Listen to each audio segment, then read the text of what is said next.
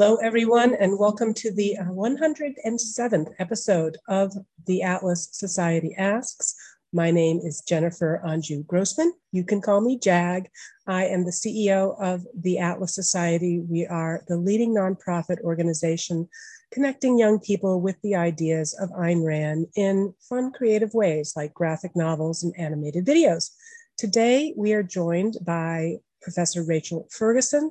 Before I even begin to introduce our guest, I want to remind all of you who are watching us on Zoom, Instagram, Twitter, Facebook, LinkedIn, YouTube, you can use the comment section to type in your questions, keep them short, and we will get to as many of them as we can. So my guest today, Rachel Ferguson, is a professor of managerial philosophy at Concordia University, Chicago, and the director of the Liberty and Ethics Center at the Hammond Institute. She's also the co-author of Black Liberation Through the Marketplace, Hope, Heartbreak, and the Promise of America, which applies a classical liberal lens to how both the violation of property rights and failed paternalism have contributed to deep injustices against Black Americans, while also celebrating Black entrepreneurs who've overcome tremendous obstacles to create flourishing businesses and communities. Professor Ferguson, welcome again. Thank you for joining us. Thank you so much. I'm happy to be here. So you received your PhD in philosophy from St. Louis University, and you list Aristotelian virtue theory as among your interests of study. What were some of the early influences or experiences that encouraged you to pursue philosophy? Yeah, it's a great question. I actually grew up in a household with a lot of really open conversation. I'm a pastor's kid. Both of my parents were pretty deeply intellectual, and we were in an extremely multicultural environment as well. My church was multi-ethnic, and so was my neighborhood, and actually so was my household. I had foster brothers as well. And so I was pretty used to thinking about questions of deep meaning and thinking about texts and how they ought to be interpreted and things like that. So when I got to college, I was a bit lost. I actually changed my major about 4 times, but I took a logic class. I remember my dad had been in the Air Force Reserves, and he said, everyone has to take a logic class. And so I signed up for logic, and I thought, this is fun. This is like a game. And the other students in the class were more like sinners in the hands of an angry God. You know, they were struggling a lot. I ended up being the person who was sort of organizing the study groups. And my professor honed in on me and said, hey, you're really good at this. You need to take more philosophy. And her name was Donna Charon. She's actually had been a writer for the Cato Institute and had a libertarian kind of mind herself. And she and I absolutely just hit it off. She really took me under her wing. She considered me kind of her intellectual offspring, and having a mentor like that was so important. And she's the one who set me on my way. Well, that's a beautiful story. And there's got to be another story behind what led you to write Black Liberation Through the Marketplace with your co-author, Marcus Witcher. I understand there's an interesting evolution of the project. Yeah. So, I mean, you know, I did grow up with Black foster brothers who were from the inner city. They struggled with the criminal justice system. In the back of my mind, as a political philosopher, I always had the problem of the Black American male sort of there, right, looming. And I live in St. Louis. I live just 10 minutes from Ferguson, Missouri. My university that I was at the time was 10 minutes on the other side. So I was passing Ferguson all the time.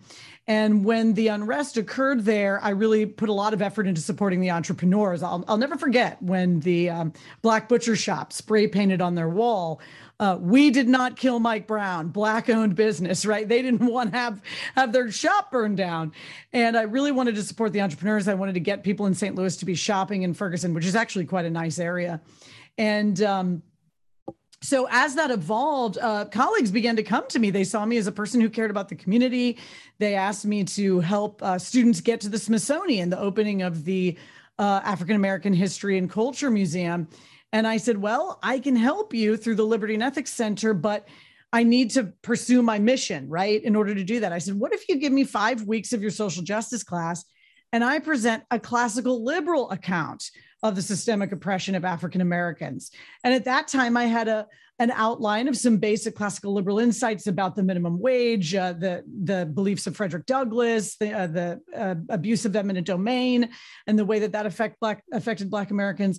And so that lecture series is actually the thing that ended up transforming into the book, because as I let people know about it, or I went around and offered tidbits of it in different places, I had a lot of classical liberals saying, "You've got to write this up. You've got to write this up," right? This is, all of these insights need to be put together into one place.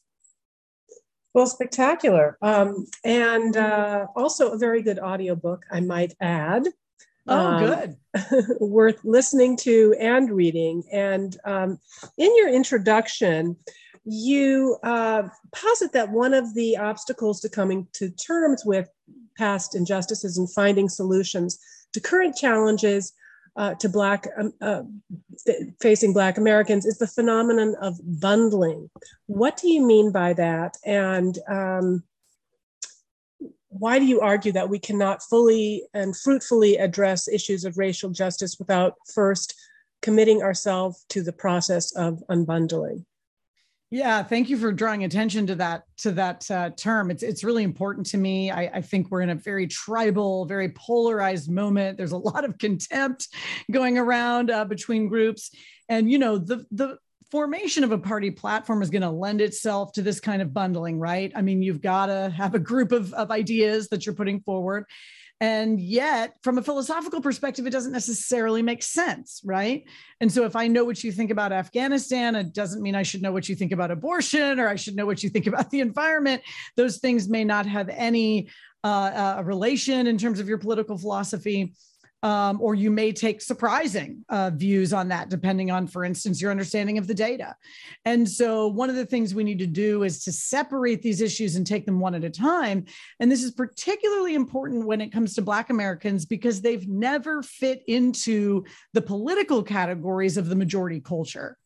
And so they don't fit into them now. They tend to be the most centrist of the Democrats, very pro-business, pretty socially conservative, actually.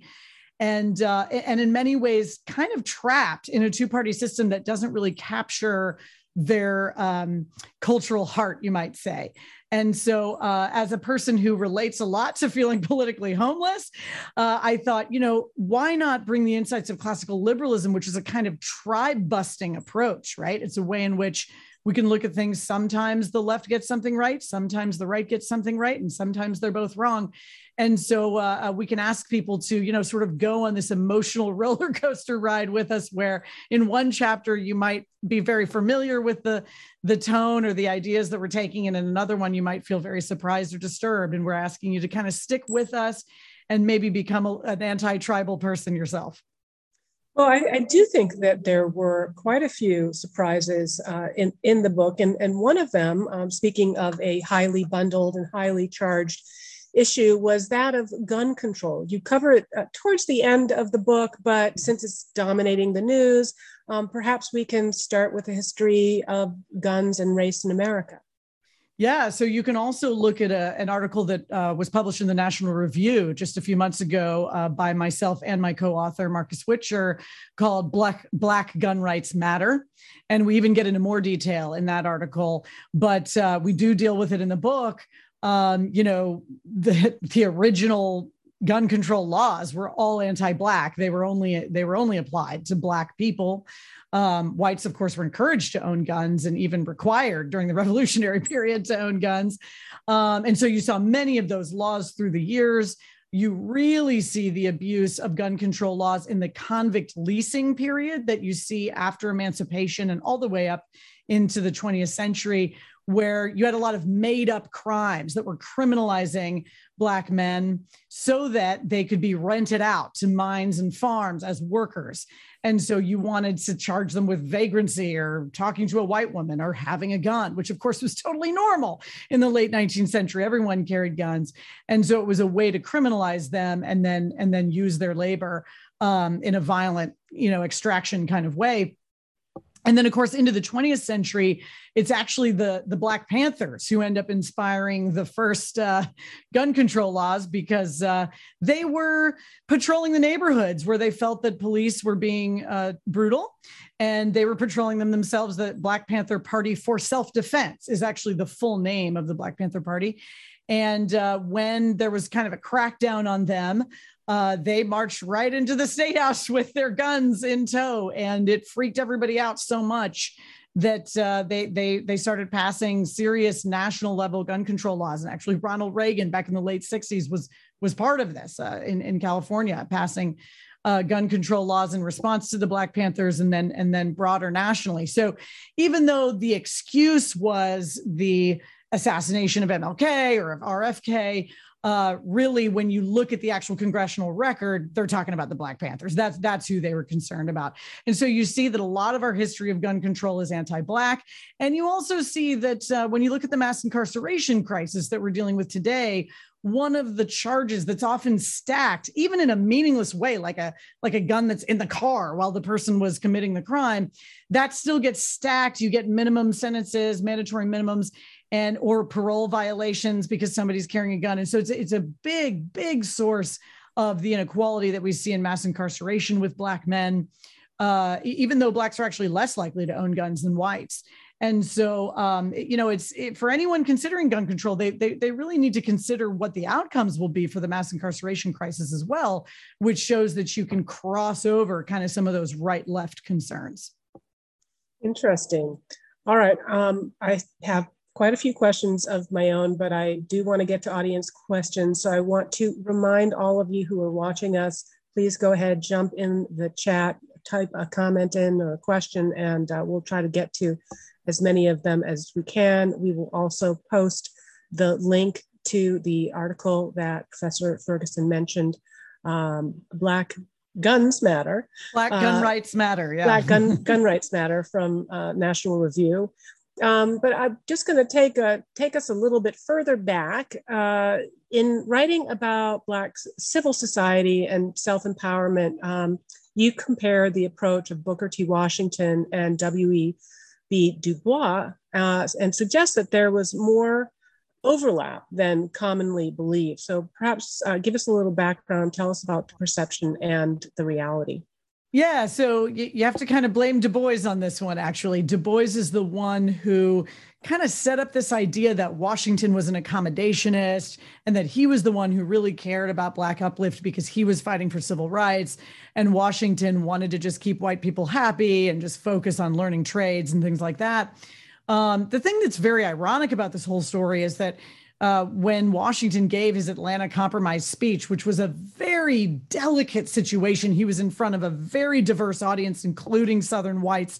Remember that Washington is way down in the Deep South running the Tuskegee Institute. He is reliant on a lot of white donors. And so he has to step lightly and choose his words very, very carefully. And initially, Du Bois actually praised that speech. He said it was a great speech. It was 10 years later that he decided that it was an accommodationist speech. So he kind of changes its tune. But the reason I say that it's really a false dichotomy, the dichotomy between economic uplift on the one hand and civil rights on the other. And we see this because, number one, Booker T. Washington himself is actually secretly funding a lot of the political efforts that are happening, such as even one of Du Bois's own cases involving the Pullman Car Company. And he's also secretly supporting boycotts. And so Washington is trying to walk a very fine line in the Deep South, but he's absolutely for the fight for civil rights and for liberal arts education that goes beyond the trades. And he even argues that himself against Du Bois. He says, I hire teachers from liberal arts schools. I'm not just about the trades, right? But we need it all. We need all that economic uplift. But the other issue is that Du Bois's whole vision of civil rights actually is totally untenable without the Black middle and upper class that was created by Booker T. Washington's National Negro Business League. I mean, the man really deserves an incredible amount of credit. There's a reason he was called the leader of the race, because he brought together this sort of group economy. So it's a kind of lifting yourselves up by your bootstraps, but not as individuals, but rather as Blacks together in many, thick civil society institutions like the church, the mutual aid societies, the fraternal associations, et cetera, and the National Negro Business League. And so you see people like Madam C.J. Walker, the great hair care entrepreneur. She gave the NAACP the greatest gift they'd ever received. You see the great publisher, John H. Johnson, a Jet magazine, Ebony magazine. He's the one who decided to publish the pictures of Emmett Till's body, right? If we remember those terrible photos of that boy who was just brutally murdered, that was a huge turning point in the civil rights movement. And John H. Johnson said it was one of the toughest decisions he'd ever made, but it never would have happened if there hadn't been someone with the kind of economic clout that John H. Johnson had. And you see this also in the great and very sort of classical liberal guy, T.R.M. Howard, who hosted many of the early civil rights meetings, lots of guns, making sure that his white neighbors knew they were not to be messed with. And he also protected the family of Emmett Till during their trial. And he was a Black hospitaler. He was opening Black hospitals and he was a Black doctor. And so this Black middle and upper class was absolutely pivotal to funding and providing the lawyers for and the clout for the civil rights movement that came later. So Booker T. Washington really deserves more credit than he gets. And we try to kind of rehabilitate him in the book. Well, and you also are unflinching in recounting many of the atrocities that were committed, not just under slavery, but during Reconstruction and afterwards. And one of them was the burning of Black Wall Street in Tulsa. And you seem to suggest that in addition to racial animus, other factors such as envy came into play. At the Atlas Society, of course, we focus a lot on values and virtues and vices. So I was very interested in hearing more about that. Yeah, and I actually taught a class for many years called Dante and the Virtues, where we discussed the 7 vices and the 7 virtues. And the thing about envy is that it's worse than mere jealousy, right? It's worse than just wanting what you have. That can actually be kind of a productive tendency in humans, but it's actually extremely destructive because envy is a status good. And so what you want is to be above the other person. So I want what you have and I don't want you to have it, right? I want to destroy your having it so that I can have it and be above you. And so it's really not a separate thing. It's part and parcel of the racial hierarchy that we had going in the United States, that when you had a group like existed in Greenwood, in Tulsa, Oklahoma. Greenwood was the Black part of town. It was very well off. The Black community was doing very, very well. They were doing a lot of trade with the white side of town. It was extremely productive. And if we were thinking like good self-interested people, we would just pay attention to the gains from mutual exchange, right? Mutual advantage from exchange. But instead, there was this sense of envy that really exploded when, there was an accusation, might have even been false, against a young man for kind of running into a girl in an elevator. The thing just lit on fire. And in 3 days, the town was destroyed. 300 people were dead. Absolutely one of the worst atrocities in our history. And there are dozens of massacres like this in U.S. history when there's a tension over what is the relationship between whites and Blacks in our town going to be. And so it's really distressing to consider the fact that you have Blacks really making it and living the American dream and doing the self-help, the Black self-help, and then having those efforts destroyed. And just how discouraging that can be, and almost running from state to state to get to a place where their rights will actually be honored. So when we discussed bundling and the imperative to unbundle the kind of tribal collections of positions in understanding race relations, today you see the modern Democratic Party as a bastion of progressivism, but you give us a bit more of the history and the relationship between progressivism and the eugenics movement. Tell us a little bit about that, and what were some of the policies that it spurred? Yeah, so there was kind of a view, you had sort of the rise of Darwinism at that time, but there was the view that, if evolution is just allowed to take its course, this wild capitalistic, robber baron reality of the late 19th century was actually going to maybe inculcate the wrong sorts of people through evolution. And so what we needed to do was guide evolution through the rule of the experts, right? And that's really how I think of progressives. Progressives are central planners. They believe in the rule of the experts, and that modern life is too complex to leave to sort of organic movements within society. And so you actually had an extremely popular eugenics movement. This almost can't be overstated. You can look at just very run-of-the-mill textbooks, particularly in economics, but in many, many areas that are laying out a racial hierarchy. Aryans are always at the top. Blacks are always at the bottom, whatever else might have happened in the middle. That's pretty consistent. And the idea that in the United States, we needed to protect the Aryan family, the male head of household. And one of the ways that we were going to do that is by protecting his wages. And so a lot of famous people involved in this stuff, including Woodrow Wilson, Lord John Maynard Keynes. Lord John Maynard Keynes was involved. Kellogg, the cereal guy. A lot of these really major players were eugenicists. Some of it went very far, like to the extent of wanting to sterilize people. And we did sterilize many Native American and Black women. Actually, Fannie Lou Hamer was sterilized. They called it a Mississippi appendectomy. So if you went in for a problem, while they were in there, they would just tie your tubes without your permission. And so that sort of thing was done. And of course, epileptics and other disabled people were sterilized in the tens of thousands in the early 20th century.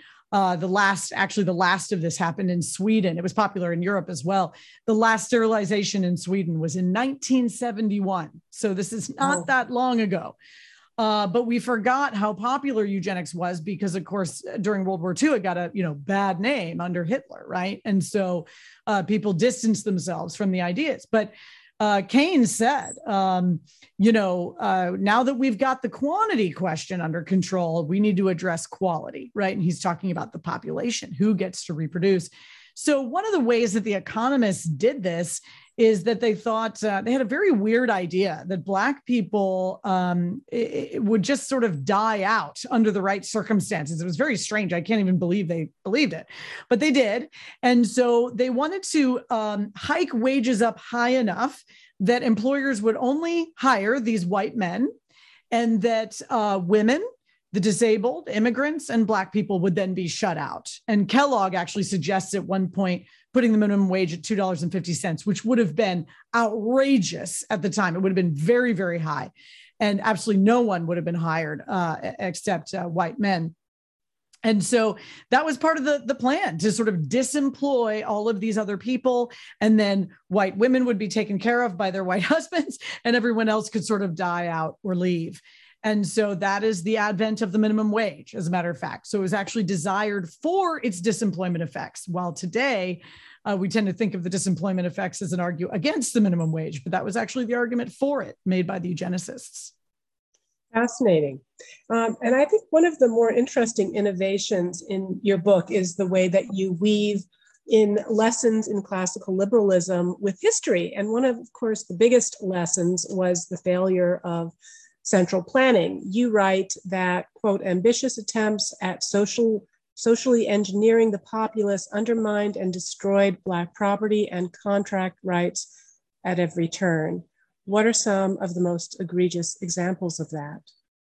Yeah, it's interesting because when we think of the 19th century, we often think of the way that states' rights or even municipal areas were abused in order to exclude Black Americans from their rights as citizens. But in the 20th century, it was the federal government who spent its time doing this. And the three programs that I always mention together are redlining, which we hear a lot about these days, but two others that we don't hear as much about is the building of the federal highway system and something called urban renewal, which James Baldwin called Negro removal. And so all of these actually work together to create a really terrible situation, which we're living with today, right? Ghettoized people who are in extremely poor, destabilized inner city neighborhoods. And that's really what happened. So with redlining, what you have is the effort of the Federal Housing Administration to keep white and Black people separate. And they did this by refusing to insure the mortgages for Black or mixed neighborhoods. And there were actually, even on record, and you can read this in Richard Rothstein's The Color of Law, on record, you have attempts by banks and developers to create Black neighborhoods or integrated neighborhoods. And the FHA just says, no, they're just not allowed to do it. And how many attempts were never even tried, right? Because they knew what the FHA would say. And so at the same time, we're doing the GI Bill. So you're sending these white soldiers out to the suburbs to live there. You're subsidizing their housing. Black soldiers have the GI Bill, but they're not allowed to live in those neighborhoods. And the FHA won't approve anything in their neighborhoods. And so you have much higher housing costs for Black Americans, very limited in terms of where they're able to go. And then added on to this in the 1950s, we passed the Federal Highway Act. And for the next 40 years, we start building this massive, this was the biggest spending project outside of war that the federal government had ever undertaken. And what happened was that in every major municipality, as soon as you handed these municipal leaders millions of dollars to do with as they please, they put the highways right through the economic centers of Black and Latino neighborhoods. They wanted to separate the Black and white parts of town. And they also just wanted to get rid of areas of town that didn't look good to them. And so they did that with the highway. And let me tell you, if you build a big concrete wall between two communities, it makes it very hard to have good exchange going on and good economic exchange. So that was incredibly stultifying, but it was also scattering a lot of the social progress that had been made through private schools, churches, organizations, fraternal societies, everything that was gathering together in those Black economic centers were literally just mowed down by the highways. And to add insult to injury, we started the Urban Renewal Program, which is slum clearance. And this is really just pure eminent domain abuse. So you just take Black neighborhoods, decide that they're blighted, mow them down, replace them with much fewer numbers of apartments at much higher rates. Blacks have to relocate to places that they can afford. And oftentimes their cultural institutions just crumble, because how can you reconstitute that when you're blown to the four winds in that sort of a way? And so what we see today with these very ghettoized areas that are cut off seemingly from everyone else, deeply isolated, network poverty is how I often refer to it. This is really the legacy of these huge progressive social engineering central planning projects. All right. Well, if with your leave, I want to take a break from my questions. We've got a bunch of really terrific questions and comments coming in from social media, including a shout out to you from Dr. Philip D. Fletcher on YouTube. Oh, Phil, good to see you or hear you. Yeah. Okay, from Facebook, Mark Cabot asks, has the welfare state helped or harmed African Americans? Great question. So chapter 9, we deal with the Great Society. And I definitely agree with the conservative critiques of the welfare state. The disincentives that are built into the way that our welfare benefits are set up are so egregious. And I'm actually going to have some articles coming out on this over the summer. It's actually shocking. It's more shocking than even a lot of conservatives know. It's like a 95% marginal tax rate. I mean, it just completely removes any incentive you could have to work really hard and deal with daycare and all of these things when you're losing so many benefits. So you have a kind of desert, not just a welfare cliff, but a welfare desert. The incentives are terrible and the effect on family structure is very bad. And it's not just white conservatives saying that, it's also Black nationalists like Malcolm X, right? Malcolm X blames the welfare system for breaking up his own family and causing the problems that he experienced in his life. And so I think that's absolutely right. However, in the book, what we do is we kind of tell a little bit more of a nuanced story where we tell you about three things. So it's not just the welfare state and the disincentives of the welfare state. It's also serious unemployment in manufacturing that actually arises from the unions. So the unions are shoving up wages as high as they can go. And one thing that's often not understood is that unions in the private sector in America were just outrageously racist. I mean, really persistently racist. They really never got past that. Some people say they haven't even today, in some cases. And you see more unionization popular among Black people in the public sector, but not in the private sector. And so what you have are unions that never let Black people in the first place. And then when they were finally pressured to let them in, by that time, they'd already shoved up wages so high that they had sped up the process of automation and offshoring. Of course, those things were going to happen eventually, but by pushing up the wages faster than they normally would, they missed the window. Black Americans really missed the window. But unemployment by itself, which is what progressives often want to blame, for instance, when it comes to family structure issues that arise, actually doesn't explain it, because during the Depression, you have high levels of unemployment and you do see delayed marriage, but the rates of marriage are high. They actually don't go down. And in fact, those marriages lasted quite well. And so it's the unemployment with the disincentives of the welfare state, plus actually the contraception shock, right? Because the contraception shock changes the sexual politics between men and women and sort of the reasons people got married, right? In some cases. And so what you get is the undermining of Black family structure first, but then you see these same effects slowly take effect among poor Latino and poor white communities, where you see the same sort of pathologies, very low levels of marriage, high levels of addiction, high levels of involvement in the criminal justice system. And so it's not so much a Black issue. And we want to be really careful with that, right? Once we get past the de jure stuff that's happening up until the 1960s, we're looking at problems that can disparately affect Black Americans, but actually affect a bunch of Americans besides Black people. So we remember that there's 3 times as many poor white people as there are poor Black people in the United States, and they're government dependent too. And so you're seeing a lot of the same undermining there. And then the other thing we say in this section, just to add a little nuance to it, is we really challenge conservatives. We say to conservatives, listen, if you want to be critics of the welfare state, you better be just as hard on corporate welfare, because corporate welfare is going to cause the same sorts of dysfunctions that social welfare is, except in the corporate world, right? And so you're going to get all sorts of misinformation, malinvestment, corruption. You're going to see a lot of the same things. And so you better ride them just as hard as you ride the social welfare. All right. From Instagram, Marco Munoz asks, it's actually a topic you write extensively about in your book. He asks, is the solution regarding unjust criminal laws just to reform them with a racial lens, or abolish a bunch of laws outright? Well, yes, we deal with this extensively. So I have 5 solutions that I discuss in the book. Criminal justice reform is one. We also talk about economic freedom, educational freedom, transitional justice, and neighborhood stabilization. So I'd be happy to talk about any of those.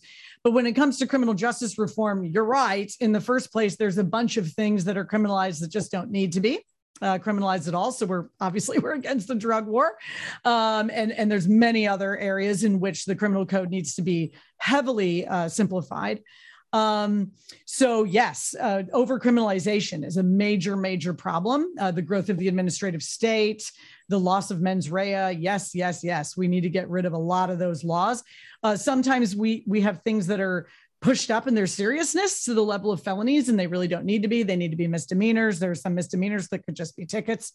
So there's a lot of ways that we could legalize, right, a lot of these things, or decriminalize a lot of these things. So I agree with that. But beyond that, there is a lot that I think that we can reform. And we go through several ideas, drawing a lot upon the work of the book Injustice for All by Jason Brennett and Chris Supernaut, who are just really creative about thinking about ways to align incentives well when it comes to, say, prisons or even police. But the other thing we really want to point out here, and this is coming from John Pfaff's book, Locked In, is that the real crux of our criminal justice system is the prosecutor. That's a local issue, right? That's local, who you make your prosecutor. Prosecutors have way, way too much power. Their offices are a black box. We don't know what goes on in them. They're incentivized badly to just want a high conviction rate, plea bargain everything out so that they can get a high conviction rate. And of course, we have a terrible system of public defense. And so we talk about lots of creative ways that we could bust up that kind of monopoly on who gets charged and what they get charged with. And so one of the reasons I emphasize that is because if you look at a book like, say, The New Jim Crow by Michelle Alexander, you might think that this is all about the drug war. This is all about being anti-Black. But that's not really true. I mean, a lot of our dysfunctions in the criminal justice system are like purely bureaucratic. Like they're just problems that are very boring to fix. They're process problems, like how do we incentivize our prosecutors, or who pays the police, right, or whatever. And so many times we just need to bite the bullet and care about real boring policy issues. And things like DEI trainings aren't going to solve anything, because that's not, that kind of on the nose solution isn't actually what's at the root of the problem. And so we want to get back down to the roots and get those really, really good legal processes in place that are going to protect people's rights. Well, you mentioned DEI, and that's, as you say, a kind of immediate solution. It's something very much in the news right now, and a lot of different, everything from military agencies to companies to big corporations are undertaking it. And so it leads me to another question we have here from Instagram. MGTOW Tom asks, have racial tensions always been at this level of elevation, or is this something pushed more by certain special interest groups? Yeah, that's a really good question. I grew up in the 90s. I was a teen and a young adult in the 90s, and there's certainly a feeling of much more hopefulness in the 90s and more of a sense of togetherness, I guess. And so sometimes I look back and I think, well, what happened, is some of this academic stuff that we get from the far left really ginning up a lot of this resentment, or is it real? And I actually think there's a real mix there. The story is never simple. I think there is some of that. I think sometimes we are totalizing race. So race is actually an extremely important part of American culture and an important part of American history. You cannot understand American history at all without understanding our history of race. So I don't mean overemphasizing it, but I think there's a one thingism, as Jonah Goldberg would say, right? There's a tendency to totalize something. It needs attention, but it's not the only thing that needs attention, right? Stories are always multi-causal. And so I do think that it is sometimes badly overstated by the left in academia. At the same time, sometimes when things get better, it's kind of like consciousness raising. When things start to get better, that's the moment at which you finally feel safe to admit how angry you are, right? If you think about it in kind of therapeutic terms. And so I do think there's a sense in which things are so good racially now that finally Black people are able to say, I really resent the fact that my parents were traumatized growing up under Jim Crow, or I really resent the fact that my Black church tradition isn't known or understood by the white church. Why don't they care about us? Aren't we their brothers and sisters too? So, I really resent the fact that my white friends don't know what I go through when it comes to the police and people following me around, in stores and things like that. So I think a lot of that is real, and I don't discount it at all. I think it may be that we're finally at a moment where we need to face it. Now, would it have been better if in the 1970s there had been a real facing, maybe even a switching out of some of the officials, right? Like having police who were just defending Jim Crow yesterday turn around and be the ones who were supposed to be defending the opposite the next day sounds like an idea that won't work, and it didn't work, right? And so maybe there was a missed chance, and now we're kind of paying the price for not taking that chance when we had it.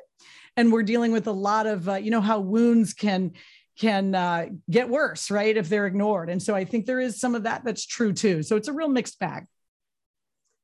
Okay, boy, we just have a wealth of questions here. Right. Tina T6 on Twitter asks, based on what you were saying, do you disagree then with Herman Hoppe?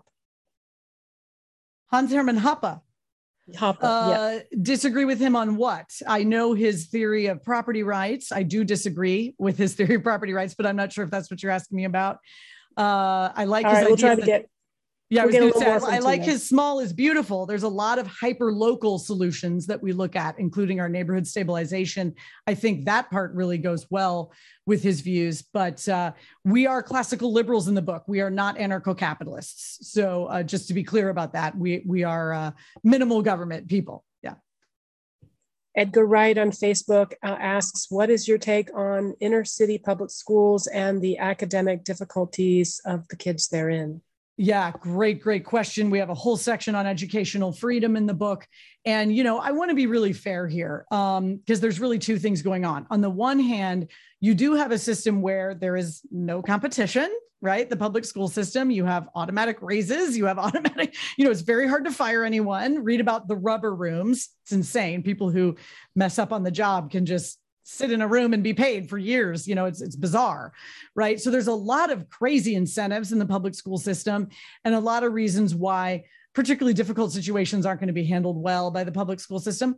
At the same time, I want to be really fair and say, look, the situation in the inner cities is really, really difficult. You're dealing with problems stacked on problems, right? You've got kids who might not have eaten well that day. You've got kids who have been traumatized by living in a very high crime area. You have kids who are seeing high levels of addiction all around them. They don't have a ton of books in the home, perhaps, right? There's a lot of things at work there. They don't have parents who can get involved. A lot of the things that make county schools work well are just things like parent involvement, right? Or having a lot of books in your home, having a lot of well-educated parents who are kind of educating their kids themselves, right? And then sending them to school to sort of finish the job. So I don't want to just blame public school teachers as though it's all their fault. It's also just a really, really difficult group to work with. And that's why we must have school choice, because you have to introduce some competition that allows people the freedom to be creative. So for instance, in a very destabilized environment, it can be extremely helpful for kids to have a high level of structure. Now, most public schools are not even allowed to have a military style, you must wear black socks or whatever the rule might be, but that may actually help those kids feel very safe. It might actually help enculturate families into a higher level of demand that's being put on their kids. And we've seen that work, right? And Thomas Sowell's written a whole book on successful charter schools just recently. And so there just has to be a situation in which funding can follow the student so that students can get into a school that is serving the specifically very difficult situation and needs that they're coming to the table with. And so I just want to finish off by saying, finish off that question by saying, if everything I said about highways, urban renewal, and redlining is true, then if we are basing our school districts on your zip code, right, your ability to go to school on your zip code, we're doing nothing but perpetuating that injustice. It's a geographic injustice through decades and decades of social engineering, and we have to bust out of it. And the only way to bust out of it is to let those kids go to school somewhere else. All right, and we're going to put links again in all of the chats on all of the platforms to Rachel's book, Black Liberation Through the Marketplace. Very important. And I'm looking at these dozens of questions we have. I definitely want to get to yours, Ernest Fowler, and My Modern Galt, and Janie Acharvedi. We're going to get to them, but I also prepared a few for Rachel based on my reading of her book. And one of the issues that you cover is this idea of transitional justice. I have to admit, it was kind of new to me. So how does your approach, how does it differ, say, from reparations, or are they just different ways of describing the same concept? Yeah, great question. So transitional justice is a little more of an unfamiliar idea, I think, for people. I actually learned about it through a wonderful article in Fathom magazine called Finally Healing the Wounds of Jim Crow, which is written by my good friend Anthony Bradley, who is a Black classical liberal himself. And what he's saying is that the sort of apartheid-like system that we had in the United States is similar to international situations where you have major humanitarian violations that have occurred over generations and are society-wide. So in other words, how do you address a justice problem when you're not looking at a particular crime, but a whole system of crime, right? And that's a really tough question. And so there's a lot that goes into that. One of them is actually looking at the local area, looking at ways in which you can go back and look at actual individual crimes. And we see this in Tulsa, Oklahoma. So for instance, the white Republican mayor of Tulsa, Oklahoma started an archaeological dig to find out what really happened. And to find out how many people really died and to tell that story correctly. There's a whole concept of institutional memory in transitional justice, where we are telling the truth and we're honoring the survivors. And I think that's really important because these were real crimes. They were property crimes. They were violent crimes. Neighbors burned their neighbor's property. They physically assaulted them. Courts failed to defend their contracts, right? And left them high and dry. And so many of these things are, even from a purely libertarian perspective, actual crimes. And so how can we go back and individually address them? How can we, at the least, address them in terms of institutional memory? And then finally, what do we say about reparations? Transitional justice can include reparations if that's appropriate. We gave reparations to the Japanese, for instance. That was a good example. The Japanese who were thrown into internment camps and their property was confiscated all received, I believe it was $20,000 from the federal government in the 1980s. Reparations is usually limited to a human lifetime. So it's not like we're going back to slavery when we're talking about reparations. We're talking about Jim Crow. We're talking about things within our living memory. I know people who lived under Jim Crow, and I know people who imposed Jim Crow that are still alive, right? And so that's in our living memory. But what I do is I argue against those who have defended reparations with the idea of a tax and spend, right? That we're just going to tax people and pay reparations in order to right past wrongs. Because in fact, white people did not benefit from the economic exclusion of Black people on the whole. They lost, right? Whenever you exclude a group and you don't let them improve their human capital, you don't let them move to where their labor is most needed, you don't acknowledge their inventions, they have no network to build their businesses, you're losing. You're losing everything you could have exchanged with them. So we were all losers in the exploitation game. And therefore, it really would not be right to tax people and then redistribute that wealth. What would be right is if the federal government actually sold a portion of its assets. Because we see with urban renewal, highway construction, and FHA redlining that it was really the federal government in the Jim Crow period that committed so many of these crimes. And so it should be their assets that go to any kind of a reparations plan. And then, I try to think of anything we might do in terms of supporting the business community, because what we really want to do is build Black wealth. And so we want to, and I think that's up for creative discussion, right? How we could best channel those funds. I don't mean to say that reparations is any kind of a silver bullet. I don't know whether it would work, so to speak, in terms of building Black wealth, but I think there's a legitimate justice claim and it needs to be made against the federal government's assets.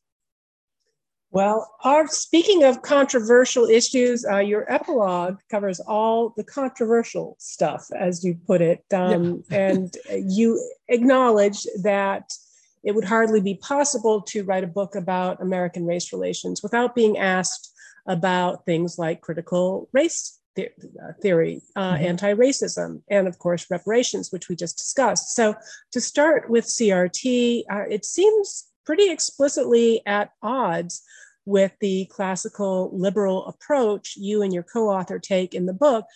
Why has it taken such firm root in academia? Yeah, I think this is a great question. And I actually think there's one good reason that it has and one bad reason that it has. And so critical race theory is openly anti-liberal, right? And so I actually quote Richard Delgado and Derek Bell explaining that they're at least very suspicious of liberal law and maybe much worse than that. And I actually think we can show through the great enrichment, the rise of global markets, that liberal law has actually been the source of real liberation all over the world. So I just don't think that's a tenable view. But I do think that American classical liberals and conservatives have not always done a good job of telling their own version of Black oppression, right? And that's what I'm doing in the book. And I'm drawing attention to those that did: Frederick Douglass, Garrison, Villard, who helped start the NAACP, Rose Wilder Lane, writing at the Pittsburgh Courier, one of the three mothers of libertarianism, Zora Neale Hurston, T.R.M. Howard, right? There are figures that were both pro-Black and classical liberal, but it's also the case that Black oppression got ignored by many of us. And so, F.A. Hayek never mentions Black exclusion, economic exclusion, even as he's writing the Constitution of Liberty, right? Explaining how you benefit so much from having access to a system of liberal law. He doesn't even take notice of the fact. And I've double checked, he really didn't. And so what you see is that critical race theory is paying attention to the history of our law. And they are alive to the fact that the liberal law was abrogated in many cases in order to exclude Black Americans economically. And they're right. So I think in one case, it's just drawing attention to something that's true, and others didn't, they didn't take up that space in the conversation, right? And so it got taken up by the far left, and that's on us to take responsibility for that. But I think one of the bad reasons that it's taken hold is because maybe academics, this is kind of a Thomas Sowell point, academics and intellectuals, see themselves as problem solvers. They're philosopher kings, right? It's up to us to figure things out and tell people what to do. And if you believe in the information problem, if you believe in the failure of central planning, if you believe in organic, thick civil society institutions, if you want to tolerate free people just trying creatively to solve their problems, there's nothing the academics have to tell you, right? It's not their job to decide how you should live. So I think there's a kind of attraction in academia to any system that can simplify down the story to one thing that they can then solve through central planning, or through a kind of ideological warfare, which is what we see, I think, with DEI, for instance. And what we find, of course, is that these are massive failures. I mean, and there's a ton of data on this, by the way. This isn't just me spouting off my opinion. There's a lot of data on diversity, equity, and inclusion training just absolutely not making your workplace more diverse. It just doesn't. Implicit bias training does not reduce implicit biases. It can actually make biases worse. And so that's an on-the-nose solution from a group of people who are thinking in terms of racism as the proximate cause of the situation we're in now with certain inequalities. But racism is actually the non-proximate cause. In other words, it's in the causal chain back there, right? But it goes on to cause things like the failures of the Great Society, et cetera, right? The way that the highways were constructed, we can tell that story. And then that does what? It undermines families, it isolates people economically, it kills their networks. Now we've got those problems, right? So what do we need? We need networks. We need mentors, right? We need parent mentors. We actually need that face-to-face, deeply personal work that, for instance, the heroes of neighborhood stabilization are doing in many of our great cities. It's not something that's going to be solved through policy. It's going to be solved from the bottom up.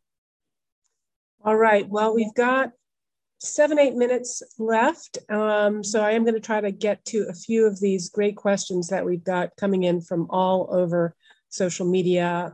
Speaking of academia, Ernest Fowler on Twitter asks, what do you think about racial discrimination in college admissions, especially the Harvard incident?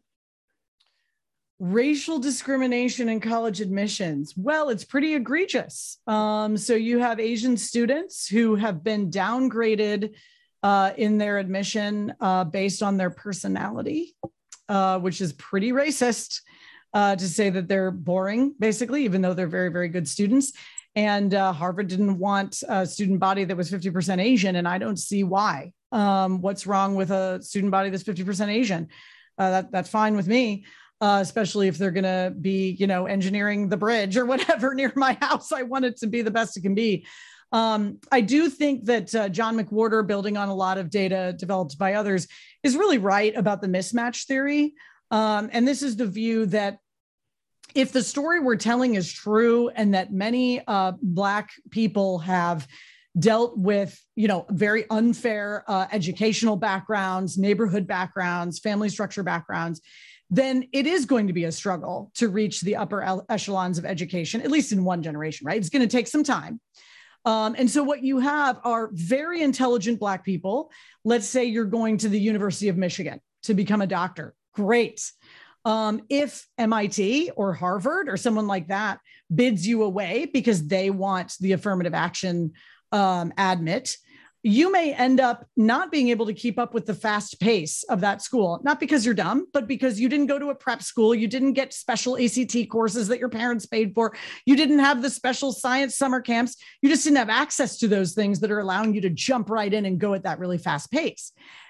When you would have been very successful at University of Michigan, gotten through and become a successful Black doctor, now you're going to Harvard and you're deciding to major in sociology because you can't keep up with the pre-med classes. That's not helping the Black community. That's hurting it.